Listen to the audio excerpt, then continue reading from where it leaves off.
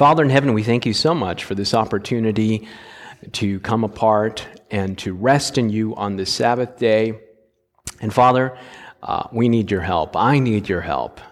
And we recognize our need of the Spirit today to guide our thoughts as these words from Scripture are reflected upon as we look at the laver in the sanctuary. Bless us, we pray, with your presence.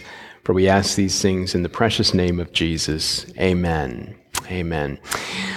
A team of Michigan State University researchers trained a dozen students to inconspicuously observe and collect data on hand-washing behavior in restrooms, bars, restaurants, and other public places in a college town. In all, 3,749 people were observed, and this is what they found. After using the bathroom, 95% of people failed to wash their hands long enough to kill harmful bacteria, a new study finds. Among men, this is kind of disheartening, only half used soap, and 15% didn't wash their hands at all, compared with 78% of women who did use soap and 7% of women who didn't wash their hands. Charles Gerba, professor of microbiology at the University of Arizona, swabbed close to 5,000 surfaces in several office buildings with at least 3,000 employees, and one of the places that ranked the highest for bacteria was the drinking fountain button. You know why that is? What do people do after using the bathroom? They get a drink of water. And so this researcher counseled to use your shirt sleeve instead when you press the drinking fountain button. The U.S. Centers for Disease Control and Prevention, the CDC, recommends that you wash your hands vigorously using soap and water for 15 to 20 seconds, or the time it takes to sing or hum "Happy Birthday" twice. The CDC says hand washing is one of the most effective ways to cut the spread of infectious diseases. Dirty hands are estimated to contribute to 50% of all foodborne illness outbreaks. Now, today's sermon is not about personal hygiene, but there is a spiritual correlation between washing physically and washing spiritually, and this is evidenced in the laver, which is the focus of our study today. This is the second article of furniture you come to in the sanctuary, and this was a basin that was located in the sanctuary, and it was for the purpose of washing. The priest would daily, and likely multiple times a day, wash their hands and their feet before they would enter the holy place of the sanctuary. This is a scale model or a bird's eye view of the sanctuary. And you can see that the second article of furniture that you come to after the burnt altar or the burnt offering is the laver. And as we noted in our earlier presentations, the most holy place represents the presence of God, and this was the place where Adam and Eve were prior to the fall. They were able to have a face-to-face communion with God, and because of sin, we were not able to have that communion with God, and we were placed outside of the gate. And then the plan of salvation, as illustrated in the sanctuary, is God's plan of restoration. It is to bring us back. So God is all about movement. He wants to bring us into the courtyard, into the holy place, and into the most holy place, back to the relationship that he had with Adam and Eve before the fall. So you come into the sanctuary, and as we illustrated last Sabbath, we experience the love of God at the altar of burnt offering. We accept Jesus as our Savior, and we're saved. Praise the Lord. It's the first step. After that, Jesus brings us to the laver. Now, the laver, when you use that word in some languages, like Spanish, I believe, you can correct me afterwards if I'm wrong, it literally means to wash. And in the Hebrew, this word laver is to wash. And so this was a place of cleansing that was there. Now, this is an interesting observation from John chapter 19, verse 34. And this is in your study guide, which is an insert in your bulletin if you want to follow along and take some notes. This is John 19:34. When Jesus was pierced by the soldiers on the cross with a spear, the Bible says there was bringing a sudden flow of blood and water. Blood and water flowed from the side of Jesus, and there's blood and water in the sanctuary, and these are cleansing agents. We are saved and cleansed by the blood of Jesus, and we are washed by the Spirit and cleansed as well. And Jesus provides both of these entities. Blood and water flowed from the side of Jesus, and the gospel is about forgiveness and cleansing. This is from 1 John chapter 1, verse 9. If we confess our sins, He is faithful and just to forgive us our sins and to cleanse us from all unrighteousness. Jesus gives us the complete package, forgiveness and cleansing. And we used this illustration before. If you find a baby that's naked and dirty in Anchorage, what is the first thing you're going to do? You're going to cover the baby, and then, by the grace of God, you're going to bring that baby home and give the baby a bath. You're going to cover, and then you're going to cleanse. And it's in that order. Jesus covers us, He forgives us, and then He cleanses us.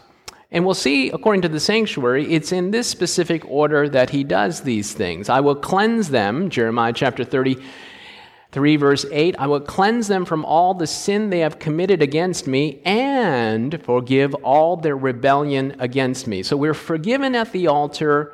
We are cleansed at the laver. We come to Jesus. He forgives us. He covers us with His robe. And then He proceeds to cleanse us from all unrighteousness. Now, this is spiritually speaking, but they had these physical things in the sanctuary to illustrate what Jesus wants to do to us spiritually. What was the laver made from? This is from Exodus chapter 38, verse 8. They made the bronze basin and its bronze stand from the mirrors of the women who served at the entrance to the tent of the meeting. So they had mass donation, and the women were so touched and moved by the love of God that they said, you know what, I'm going to donate my mirror. And so they gathered all these mirrors, and they made this bronze basin from the collection and these donations, these offerings that these women gave to the tabernacle. And it was made from these bronze mirrors.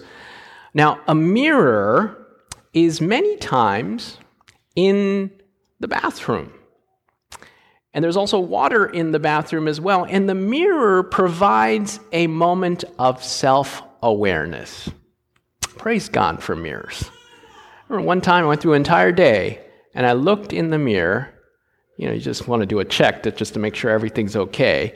I looked in the mirror, and there was a big old olive chunk stuck to my tooth right here. And I looked like a pirate. And I went through my entire day looking like that, smiling, and no one had the heart to tell me. I wish someone would just tell me. No one had the heart to tell me. And it was in that moment that I said, I need to make a correction. Now, the mirror does not correct us. The mirror is not like a bar of soap. It shows us our need. And the Bible tells us the law of God is like a mirror. The mirror doesn't cleanse us, but it reveals to us our need. So it's interesting that here at the washing station is also a mirror, signifying, I believe, a moment of self-reflection, because if you don't know that you are dirty, you don't realize the need to be cleansed. What was the laver used for? And here's the biblical support for this notion of washing at the laver. This is from Exodus chapter 30, verse 18. Make a bronze basin with its bronze stand for washing. So the laver was for a washing station. Place it between the tent of the meeting and the altar and put water in it. The Bible tells us that every time the priest would enter into the second compartment of the sanctuary, the holy place, he would wash his hands and his feet. Scholars believe that there was a ladle there, that they would ladle the water out for this washing process. They would also wash their hands and their feet before they would participate in the sacrificial services as well. And this was a daily, regular occurrence. It was not washed once and then cleansed.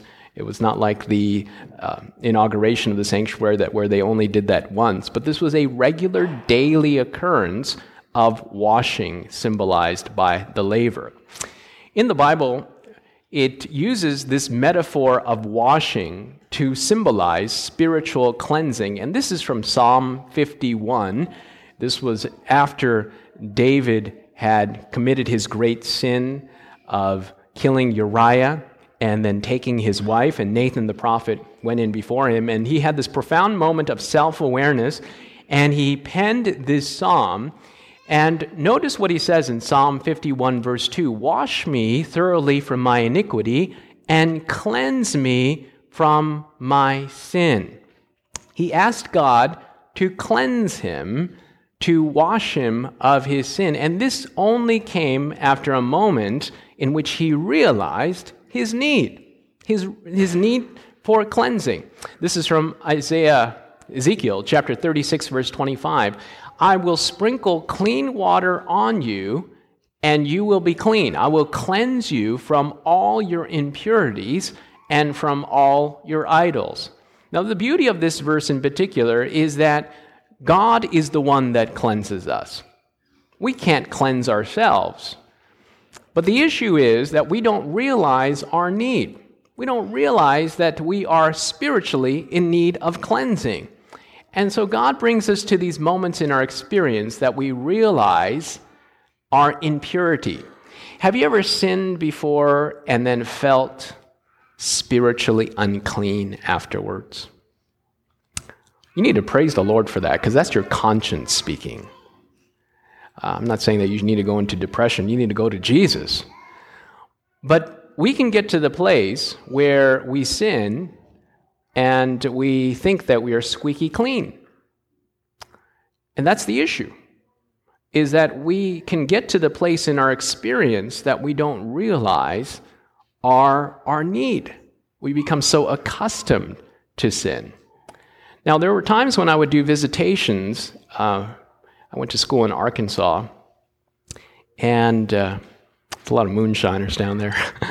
I was out in the middle of nowhere in Amity, Arkansas, armadillos and just red clay, and we would do these sunshine bands in the community as academy students, and we would go to these homes that were dilapidated, and there was one particular home that we would go in, and you'd open it up, and I went to this regular home on a regular occasion, and I would always take a deep breath before I went inside. Because I knew that inside was going to be all types of interesting odors, just to put it politely. But the issue was that man had become so accustomed to it that he had become climatized to the smell. It didn't bother him anymore. Spiritually speaking, the same thing happens to us. We become climatized, accustomed to our sin, to the place we are living in our filth spiritually, that we don't realize that we need cleansing. So the Lord has to bring us to a place where we say, "Oh, I need cleansing." So Jesus says, "Look, let me help you." And so this is the process. He said, "I can cleanse you." Now, there are a couple things that we do as a Christian. One of them is baptism that involves water. And this, according to Acts chapter 22, verse 16, "And now what are you waiting for? Get up, be baptized, and wash your sins away, calling on his name." So the ceremony that we go through, a baptism, one of the symbols is the washing away of sin. That's what baptism symbolizes. When you go down into the water, it symbolizes the washing away of sin. And this is a beautiful model in the sanctuary of the steps that we go through in this process. You come to the altar of burnt offering, you accept Jesus as your Savior, you're saved, and then you proceed to the laver, and then you're baptized. And it's in that order. you accept Jesus, and as a public expression of that experience that's taken place in your heart, you come to the laver and you're baptized. Now, one of the questions that people have about baptism is, do I have to be baptized in order to be saved? When you look at the thief on the cross, is the thief on the cross going to be in the kingdom? Absolutely. Remember, Jesus turned to him and said, "Today I assure you, you will be with me in the kingdom," indicating that he was giving that assurance today. The thief on the cross will be in the kingdom. He didn't have the opportunity to be baptized. However, I believe that if he didn't die on the cross and had the opportunity to be baptized, would he have been baptized? Absolutely. As he had that opportunity, he would have been baptized.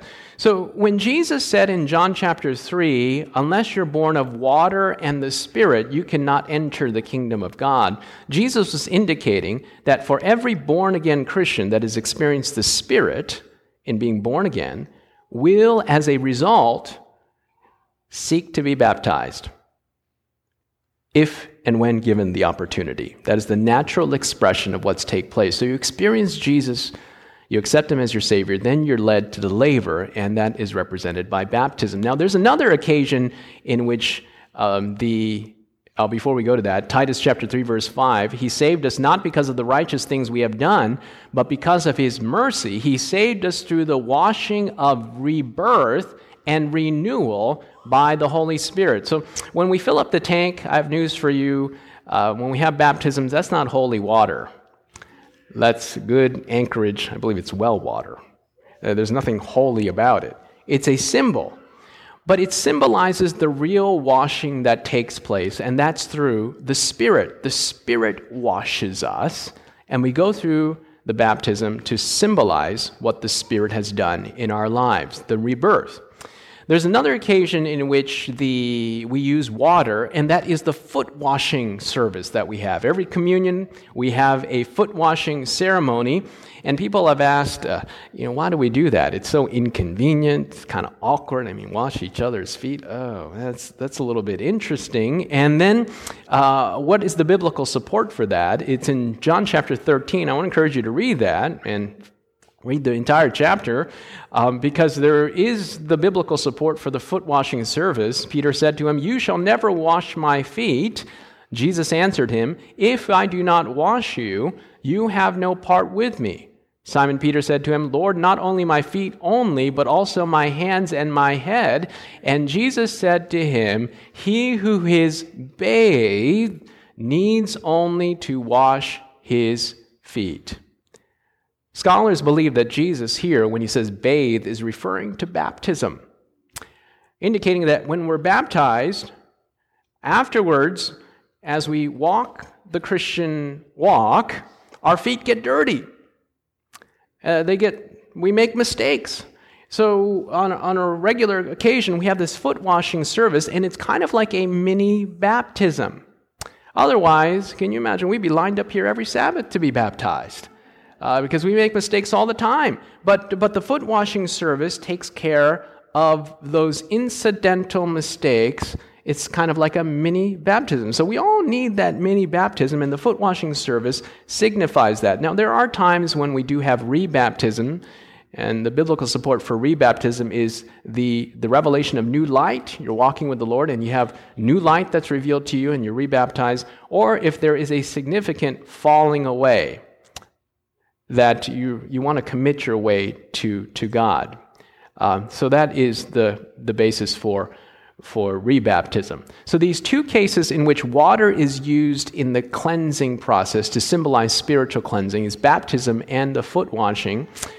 I'm going to skip here to this slide. What did Solomon call the laver when he built the temple? Solomon built the temple that was to replace the tabernacle that was built by Moses. And this was on a scale that was proportionally beyond what Moses had built. You can read about it in Chronicles. But the laver was so large that he called it the sea. This is from 2 Chronicles chapter 4, verse 2. He made the sea of cast metal, circular in shape, measuring 10 cubits from rim to rim and 5 cubits high. It took a line of 30 cubits to measure around it. I did a little research on the cubit. Now, there's some discrepancies and some different ideas about how big the cubit was, whether it was the royal cubit or the ancient cubit. But just to give you a little bit of scale, Noah's Ark was 30 cubits high.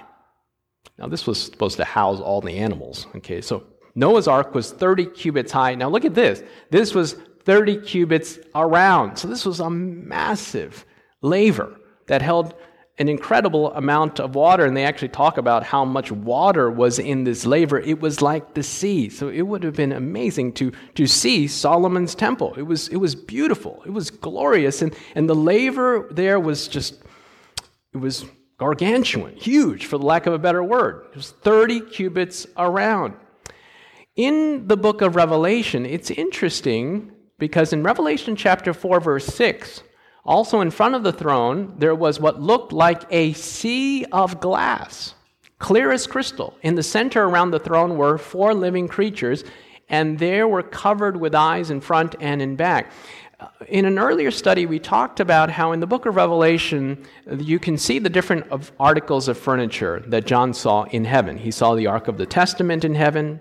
Revelation chapter 11, verse 19, he saw the lampstand in heaven. He saw the altar of incense in heaven. And here we have a sea of glass that is before the throne. And it's interesting because in Revelation chapter 15, verse 2, the sea of glass is mentioned again. And it says, "And I saw as it were a sea of glass mingled with fire, and them that had gotten the victory over the beast and over his image and over his mark and over the number of his name, and they were standing on the sea of glass, having the harps of God." Notice that the Bible indicates that they were on the sea of glass. They were not in the sea of glass. They were on the sea of glass. And Dr. Leslie Harding, in reflecting on this, he says, the final vision of the laver leaves us with the assurance that Christ's transformed disciples will need no further purifications hereafter. They will stand before the throne of the eternal judge without fault, their robes of character washed and made white by Calvary's twin streams. They are on the sea. They are not in the sea. They don't need cleansing anymore. As we do some practical applications of this, I want to reflect on Matthew chapter 8, verses 1 through 3. The Bible tells us that Jesus came down from the mountain after having preached the greatest sermon, I believe, in history, the Sermon on the Mount. And the people were so moved and touched by his sermon that they began to follow him down the mountain. It was an inspiring moment, and the Bible tells us in verse 2 that a leper came to Jesus, and he said, and I quote, "Lord, if you are willing, you can make me clean." This leper wants cleansing.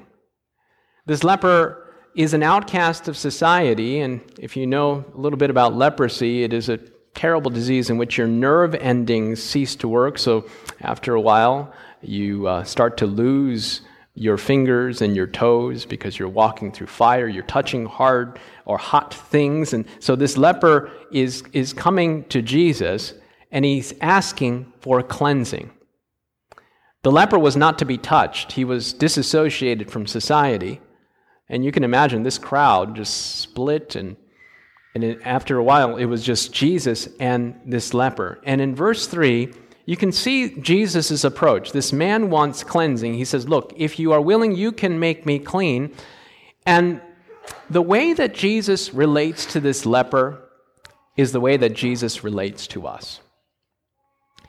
Jesus did not say, "You're clean, and then I'll give you a hug." Jesus, in verse 3, put out his hand and touched him. Look at the order that Jesus interacts with this leper.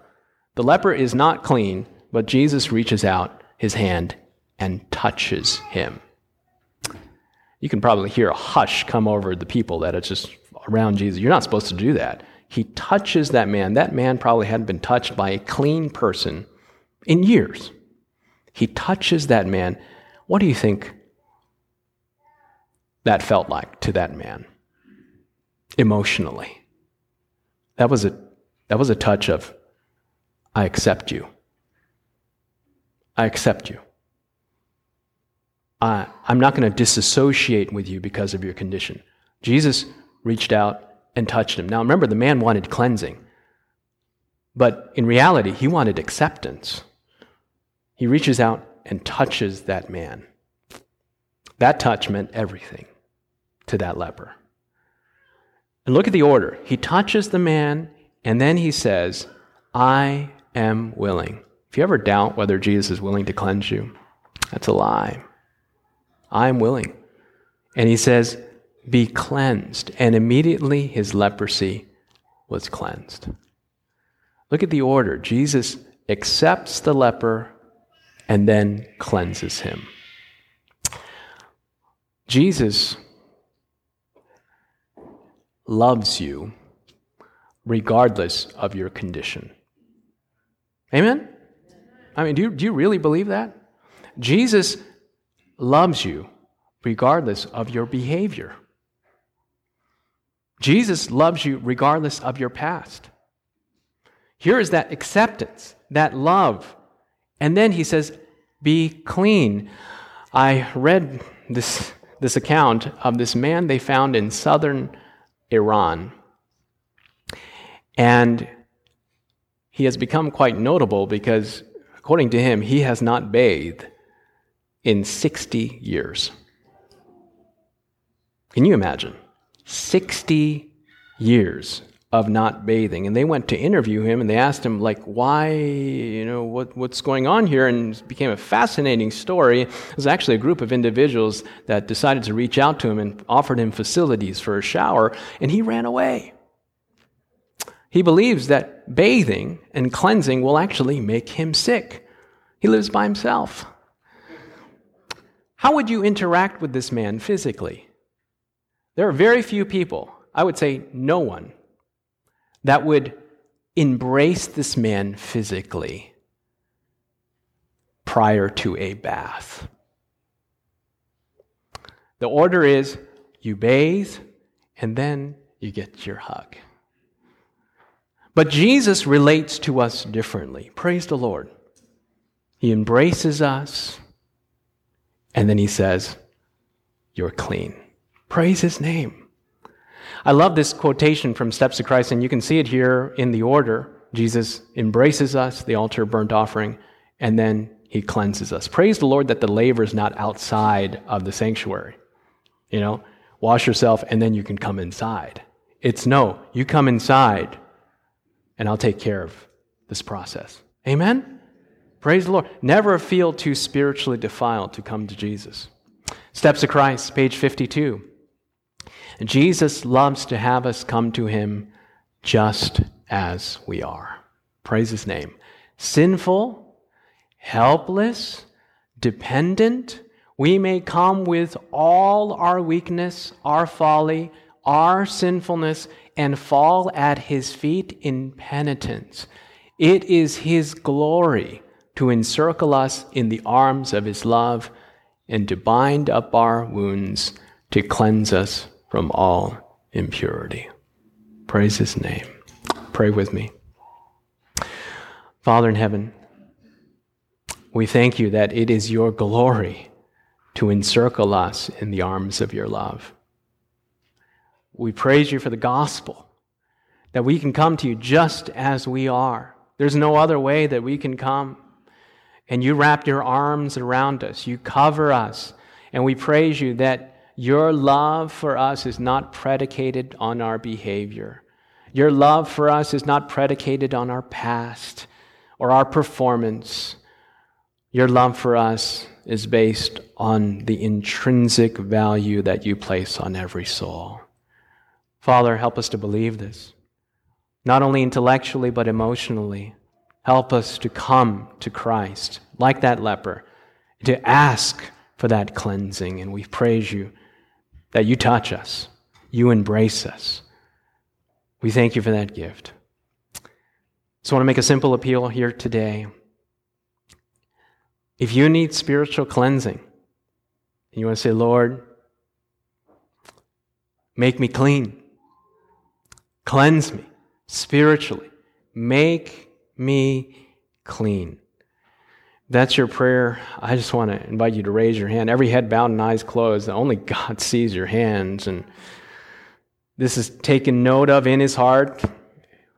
I believe that as soon as your hand is raised, divine grace, divine power is there, just like with that leper, and we are cleansed. Father, you see these hands. Help us to believe by faith, not because of the way we feel, but because of what's in your word, that we are clean in Jesus. Bless us, we pray.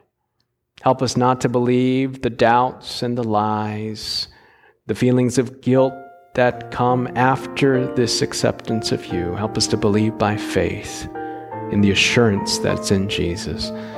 For we ask these in his name. Amen. This media was brought to you by Audioverse, a website dedicated to spreading God's Word through free sermon audio and much more. If you would like to know more about Audioverse, or if you would like to listen to more sermons, please visit www.audioverse.org.